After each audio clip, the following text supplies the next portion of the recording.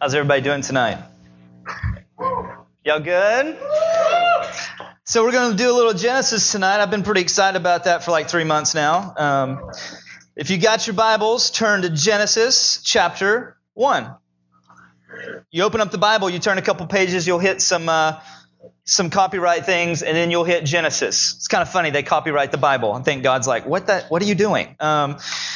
Genesis chapter 1. I'm so excited to be back here teaching. It's been a while for me, even though I've been here off and on.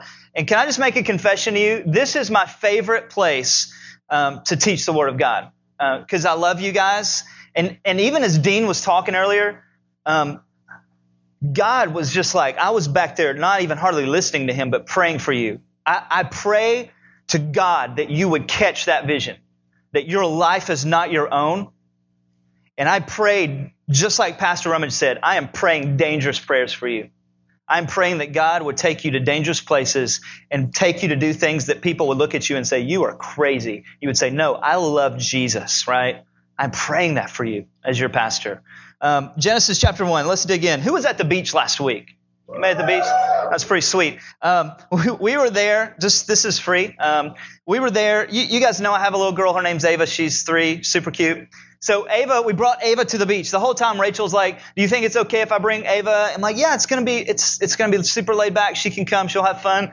So we're there at the beach. And before you guys got started, Ava was playing with the reeds behind where we were sitting and kind of messing with them. And she was like pulling them out of the ground, right? Like we're talking about creation. She was destroying creation. So Rachel's like, don't mess with the reeds anymore. Don't play with the reeds. And so we're trying to teach Ava a lot about Jesus and about God. We have this little Jesus storybook Bible. We read her every night, and she knows the stories. She's starting to learn stuff about God. We ask her, who loves you the most? Jesus, God loves you the most. So she looks at Rachel, my wife, and my wife says, don't do that anymore. Do not pull the reeds out of the ground and mess with the reeds. And she was like swinging them around and stuff. She looks up at Rachel. This is coming to me secondhand from Rachel. Then she looks to the sky, and she says, Jesus, can I play with the reeds? Now, we're teaching her a lot about the sovereignty of God and the authority of God. I think we've gone too far. We got to back that down a little bit. She goes over the parental authority of my wife to Jesus himself, right? And says, Jesus, she said, Jesus, can I play with the reeds? And then Jesus answered her and said, yes, Ava, you can play with the reeds. I've never heard Jesus speak audibly. I'm pretty sure he doesn't sound like a girl, right? A 3-year-old girl at that. So that was pretty awesome. We're working on that. Genesis chapter 1. Go there with me. We are starting this year off, this school year, and we're going to walk through what we're going to call the story. And there's a guy named Lawn Chair Larry. I don't know if you ever heard of Lawn Chair Larry. This was in the paper a few years ago. It was on the news. This guy who wanted to be a fighter pilot, but because of his health, he couldn't. He was turned down by the Air Force. He wanted to fly his whole life. So Lawn Chair Larry, living in Alabama, super redneck kind of guy. Not because he's from Alabama, sorry. He gets 40 weather balloons.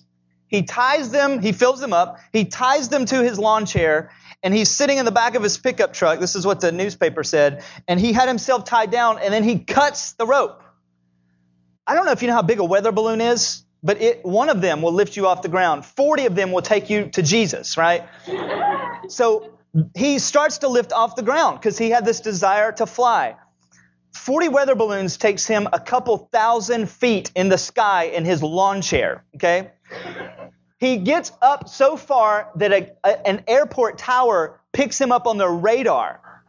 And they radio in, a plane, like radios in, says, there is a guy in his lawn chair floating around. So Larry has his shotgun, right? And he figures he's going to need to get down somehow at some point. He begins to shoot the weather balloons to descend. Larry shoots enough weather balloons to descend and gets caught in a tree. He hangs there for 3 hours, and they come and get Larry down. When they interviewed Larry, they asked him, why did you do that? And he said, sometimes you just have to get out of your yard. So you're like, what does that have to do with anything? Larry had a panoramic view of the world for about an hour, right? probably messed his pants too, but we're not going to do that this year. We are going to take a panoramic view of the Bible, though, and we are going to walk through the major themes of the Scripture and kind of get a big picture view. We're not going to go all the way, every verse, everything, but we're going to have a big picture view. And so we're starting in the beginning, okay? Genesis chapter 1. And here's the deal. The story that we're going to walk through is God's story. It tells us that right here as we start. So as we walk through God's story and we see this unfold, what we're going to see is that it's God's story. The Bible is not the manual for your life.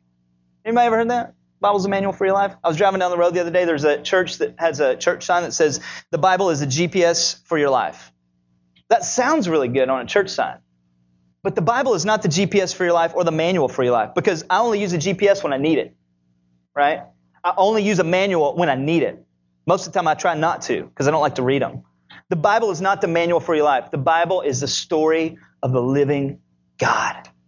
Don't decrease it to be some manual. It's the story of God, and it's a story about how we fit into the story of God and how a big, gracious God has invited us in, right? And so Origins, for the next few weeks, we're going to be looking at Genesis 1 through 4 and seeing how that all works out. Genesis 1, here we go. You ready? Let's do this. Genesis 1 says this. In the beginning, it's kind of like the Pledge of Allegiance. We all know it. In the beginning, God created the heavens and the earth. The earth was without form and void, and darkness was over the face of the deep, and the Spirit of God was hovering over the face of the waters. It says, in the beginning, God, because this whole deal is about God. Genesis was written by a guy named Moses. How do we know that? Because Jesus told us that. A lot of people argue with you, but Jesus said it was written by Moses. In the New Testament, I believe it was written by Moses. But it was written about 1,400 years roughly before Christ. So we're talking about this book that is about 3,500 years old, roughly. This is a sacred text that we're about to walk through. But it says this, verse 1, it says, in the beginning, God created the heavens and the earth. Now that word, we're going to kind of look at some words here. They're going to guide us through the first 5 days of creation, okay? And y'all just kind of strap in because we got some ground to cover here. If you go to the next slide, you'll kind of see this. In the beginning is the Hebrew word Rashid.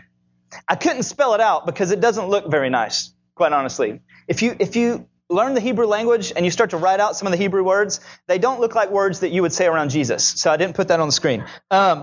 Rashid, it doesn't look like that when it's spelled though, man. Rashid means at some point. So if you read this literally in the Hebrew, it would be at some point, God created the heavens and the earth. At what point? We don't know. At some point, God created the heavens and the earth. What God is most concerned about is not the point in time. What God is most concerned about is it's His story, and He's the creator. So check this out. At some point in the beginning, because it was the beginning of everything, it was the origin of everything. In the beginning, God created the heavens and the earth. The heavens and the earth there is a little term here in Hebrew called a merism. It's basically a catch-all. If you've got that junk drawer in your house, anybody have a junk drawer in their house? You just throw stuff in it? Or maybe a junk tray in your car? My car is a junk tray. You've got that. This is kind of what a merism is. In the Hebrew language, there's some different merisms. Heaven and earth is one of those. So a lot of times people look at this and say, God created the heavens and the earth. What it's saying is God created everything that we see. God created in the beginning at some point. When? At some point. But it was the beginning, and God was the one making it. Okay? There's two words for create here. I think they're on the screen behind me. These are going to guide us as we walk through the first 5 days of creation, and maybe help us understand some things that sometimes are misunderstood. There's two words for create. There's two words. One word is bara. It's a Hebrew word, bara. It literally means to create from nothing. To create from nothing. It would be as if I didn't have a sandwich, and I said sandwich, bam, and there was a sandwich there. That would be pretty cool when you're hungry. That's the kind of power God has, except He wasn't making sandwiches. I guess He made sandwiches. It's a merism. He made everything. But it says this, that He made the heavens and the earth. So the first word for create is bara, to make out of nothing. But then the second word that is used in this text right here, we're about to look at for create, is asa. Everyone repeat after me. Bara, asa. Pretty cool. It sounds cool. You can impress people. Bara, asa. Asa means this. It means to make or to form something. So it's like if I had all the elements of a sandwich, but then I put my sandwich together. I put my sandwich in order so that I could eat my sandwich. Asa is a different way of creating. It's taking something that is there and putting order and meaning and structure to it. So when we see the word bara, we know that God is creating out of nothing. When we see the word asa, we see that God is putting order to that which is there that He has created at some point. You follow me? Okay. So we're going to journey through this first 5 days and see that this is a great God doing an amazing thing. And then we're going to see what this passage is all about. Join me as we continue to kind of go through this. Verse 3. Actually, look at verse 2. I want to bring something up here. The earth was without form, and it was void, and darkness was over the face of the deep, and the Spirit of God was hovering over the face of the waters. It says that the earth was formed, it was without form, and it was void, and there was darkness. Now, there's been some different opinions on what this means when it says that the earth was without form and it was void. I've thrown these up here. You can go to the next slide.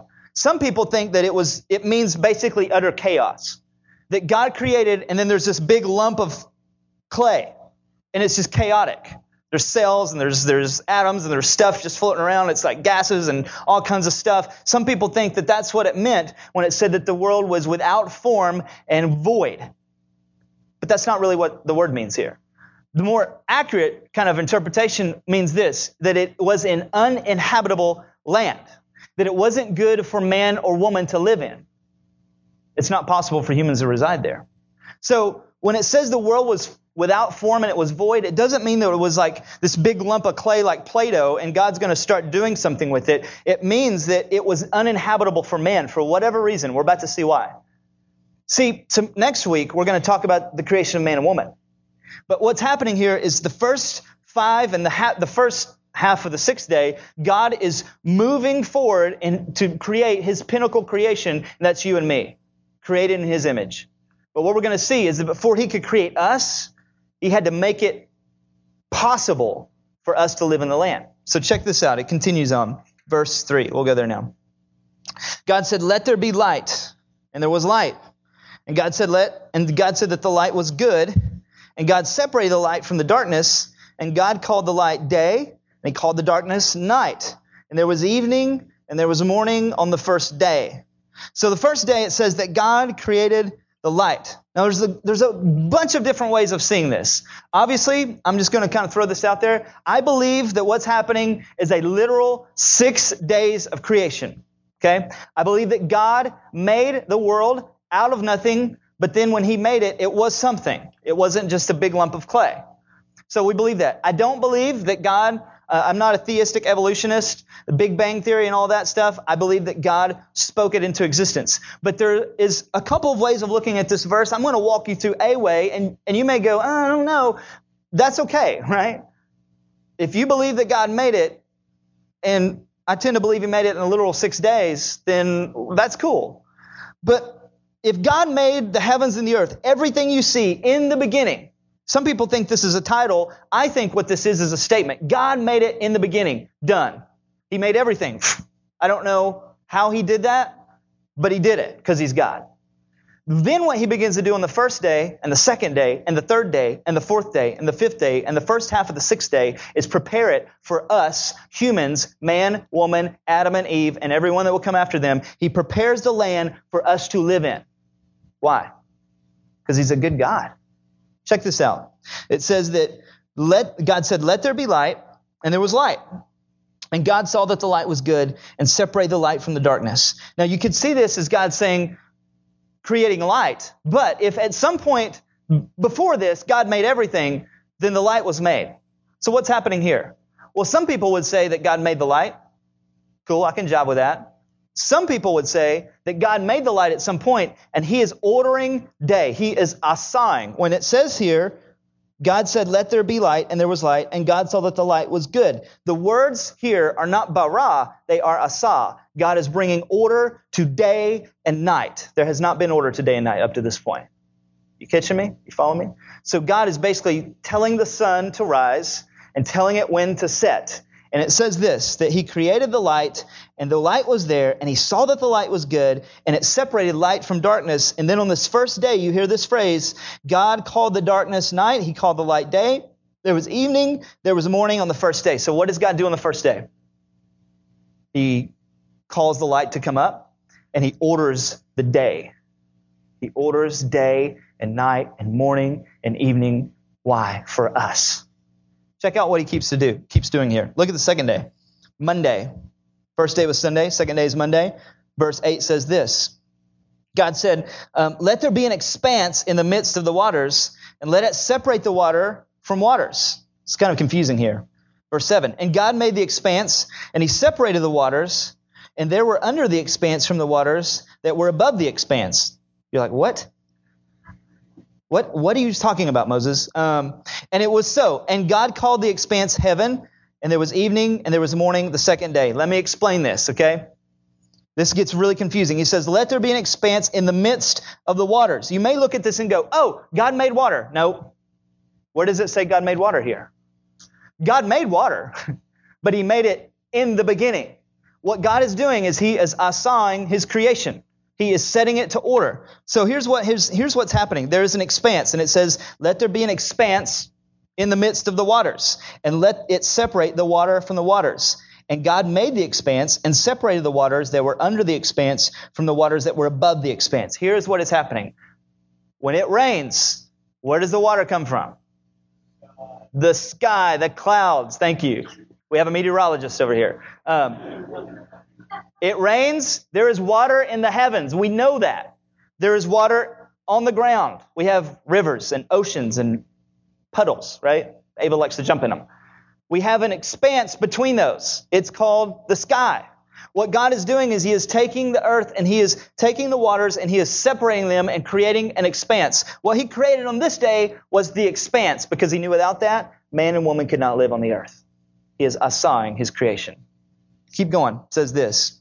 Verse 9. Oh, notice this. This is pretty interesting. It made me laugh when I was reading this. Every day where God is creating, he says that it's good. Monday is not good. Look at it. Here's what it says. It says, God called the expanse heaven, and there was evening, and there was morning the second day. He never said that Monday was good. God agrees with me that Mondays are not good. No. Just kidding. Mondays are good too. Verse 9. God said, let the waters under the heavens be gathered together into one place, and let the dry land appear. And it was so. God called the dry land earth, and the waters that were gathered together he called the seas. And God saw that it was good. And God said, let the earth sprout vegetation, plants yielding seed, and fruit trees bearing fruit in which their seed according to each kind on its earth. And it was so. And the earth brought forth vegetation, plants yielding seed according to their own kinds, and trees bearing fruit in which their seed, each according to its own kind. And God saw that it was good, and there was evening and there was morning on the third day. So what does God do on the third day? Well, let's kind of walk through this. It says, let the waters under the heavens be gathered together into one place, and the dry land appeared. So on the third day, we see land appear.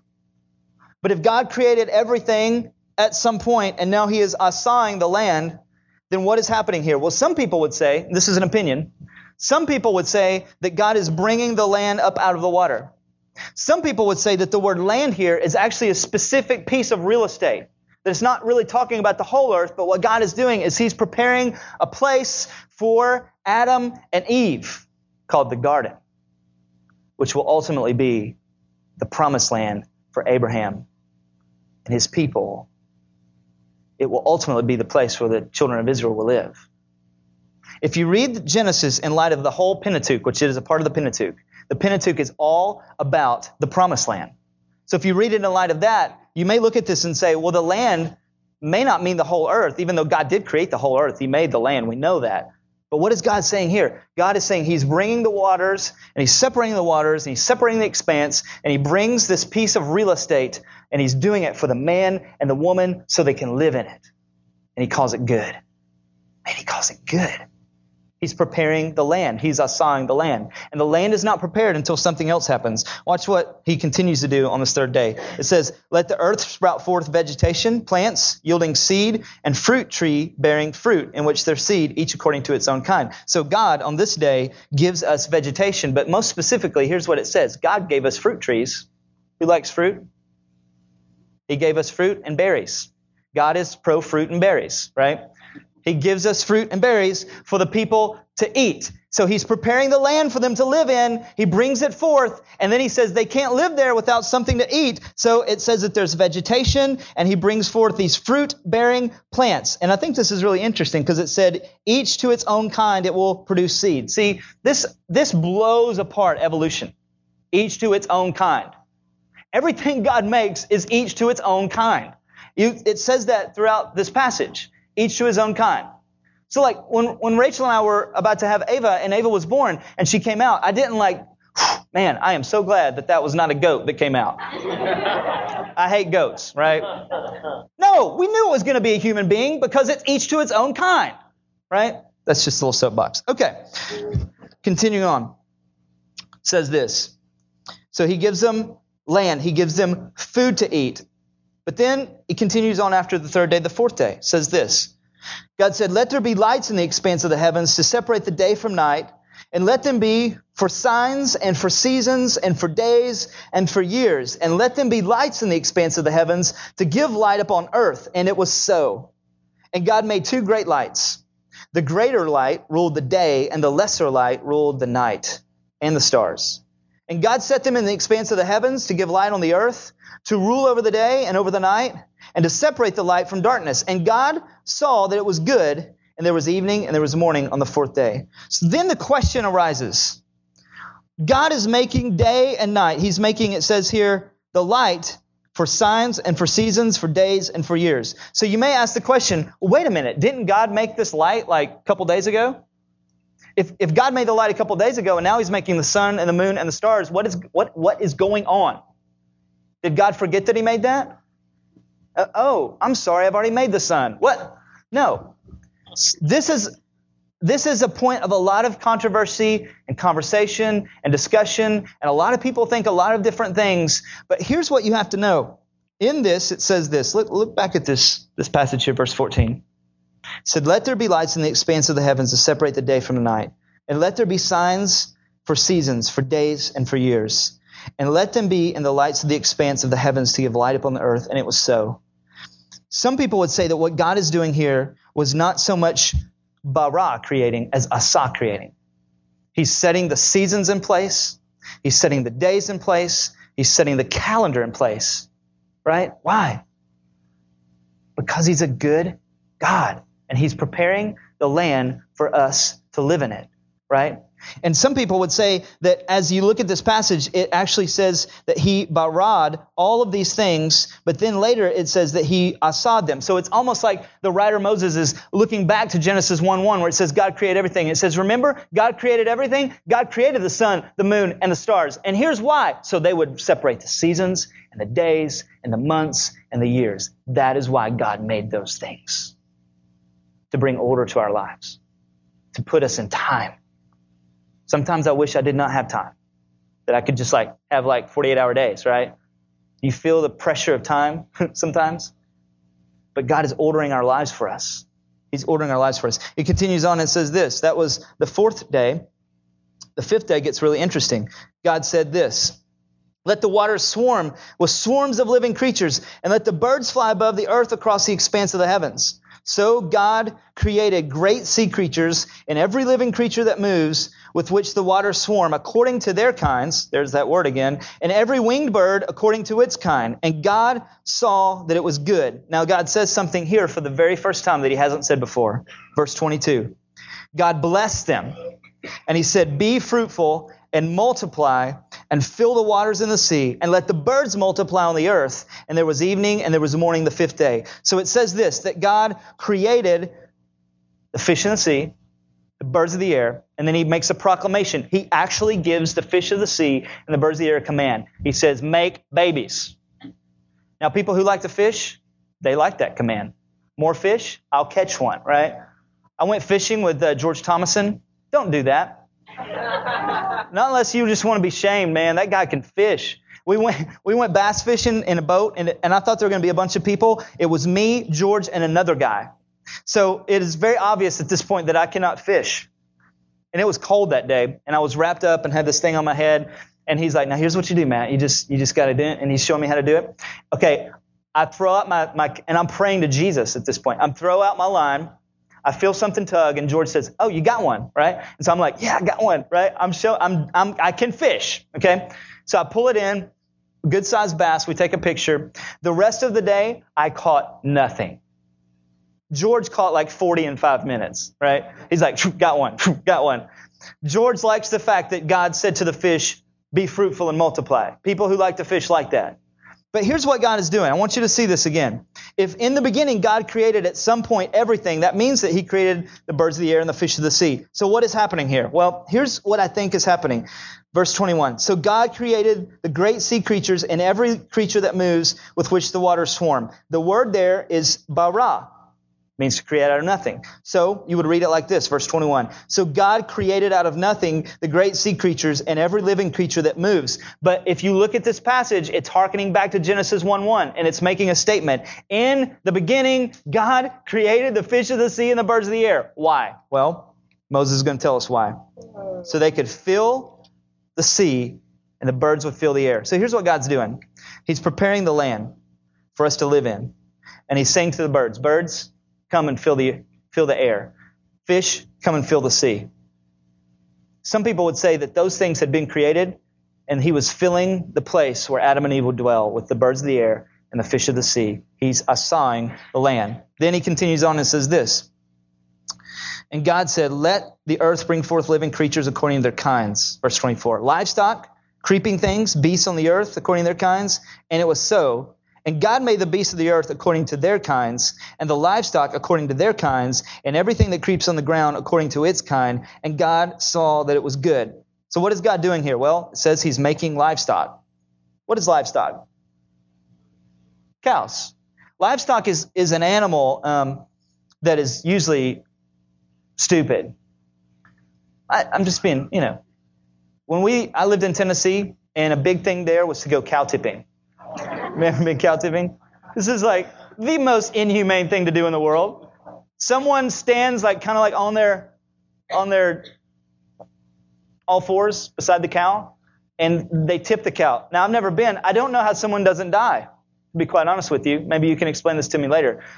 Goats are stupid animals. These are livestock, right?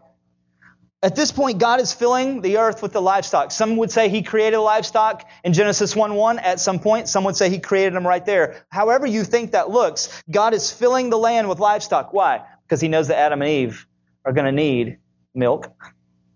They're going to need animals to plow the land. Later, when we see Adam and Eve created, He's going to tell them, "I want you to work the land. I want you to tend the garden." So He fills it with livestock. And later, Adam gets to name the livestock. Right? That's a lot of fun. We'll get there later. Keeps going. It says this, that it was good. So we get to verse 26, and we see God making man. And we're going to stop there for this week. Here's what I want you to see. God is bahraying His creation out of nothing. Then He takes that which He created and He is asaying it. He is setting it up for us. He's filling it with vegetation. He's filling it with trees so we can pick fruit from it. He's putting the waters and the expanse in the sky. You say, what does that mean for me? It means that God is a good God, and He made this earth inhabitable for you and for me. That's good. Here's the deal. This passage was not really meant to be argued about and all of those things that kind of happen. You'll notice that I haven't tried to defend evolution versus creation tonight, because that's not the point of the passage. When this speaks in Genesis 1, it assumes God. The burden of proof is on everyone else to disprove God, right? The burden of proof is on everyone else to disprove God. But in our day, what we do is we try and defend God. And sometimes in our defense of God and trying to present all of our theories about creation versus evolution, we miss the meaning of the passage. Here's the meaning of the passage. God created, but check this out. I want you to see this. Here's what we see in the passage. A couple things. God is eternal, and He lives outside of time. I want you to think about this for a second. God is eternal, and He lives outside of time. You and I live inside of time. We're rushed. We run from class to class. We don't know how we're going to get our stuff done. God is eternal, and He lives outside of time. He is unbound by the things we are bound by. He's a big God. God is eternal. He lives outside of time. God is independent. God needs no one. God is eternal. He lives outside of time. He spoke time into existence. God is also independent. How do we know that? Because we see God every single part of this passage, every single day. God said, God said, God said, God said. God needed no one to create. He didn't even use His hands. He just spoke, and it was. So He's independent. Some people would say that God created Adam and Eve because He wanted or needed, let me say that, needed relationship with them. You may have heard that said before. God so longed for relationship, He needed relationship. Some people have even said God was lonely, so He made Adam and Eve. That's ridiculous. God needs nobody. He doesn't need us. Here's where the really amazing thing is that God, in His goodness, creates a land, and He baras it, and He asas it, and He sets it up because He wants relationship with us. He doesn't need us. He needs no one. He's independent. He's self-sufficient. It also tells us that God is the living God, and all life comes from God. All life comes from God. To have life, it comes from the creator of life. Paul said it like this in Acts 17. He said, in Him you live and you move and you have your being. The very person who stands up and says there is no God, with those very lips and with that tongue that they speak with, was the one that God gave them, and yet they curse God. God is life, and life comes from Him. Right? Continues on and says this, God is transcendent over creation, meaning this, God is over creation. Some people, especially in places in Africa, worship the creation. There's places we go in Ethiopia where they are pantheists, which means they worship the tree. They think God is in the tree. God is not in the tree. God is not the tree. God is over the tree. God is the creator. We worship the creator, not His creation. God is transcendent over creation. He's above it. He's outside of it. But He chooses to step into it in Jesus, as we're going to see soon. Right? Also, God is beautiful. This passage tells us that God is beautiful. I've read a bunch of theology books in seminary. You guys like to read theology books. I have yet to see a theology book talk about the characteristics of God and use the word beautiful. But I think this passage tells us that God is beautiful. You may have never thought about God like that. God creates all this beautiful creation, and it's a reflection of who He is. We know that. And so God is beautiful. And if you go to atheistic societies like China, where the grip of communism and the grip of atheism has been on those places and is just now in the past 10 years begin to loosen up a little bit. In most of the buildings we go into, they're very functional, but they're not beautiful because there is no God in those societies. In those places, those people that have been to China with you will tell you that. They're very functional buildings, but they're very dead and dry and cold buildings because atheistic societies do not reflect the beauty of God. There are some people in here who are extremely creative. In fact, I think all of us at some point are creative. You just have to kind of find where you are creative. Some of us are extremely creative. And we exude beautiful paintings and beautiful works of art and beautiful songs and beautiful poetry. That is from God because God is a beautiful, creative God.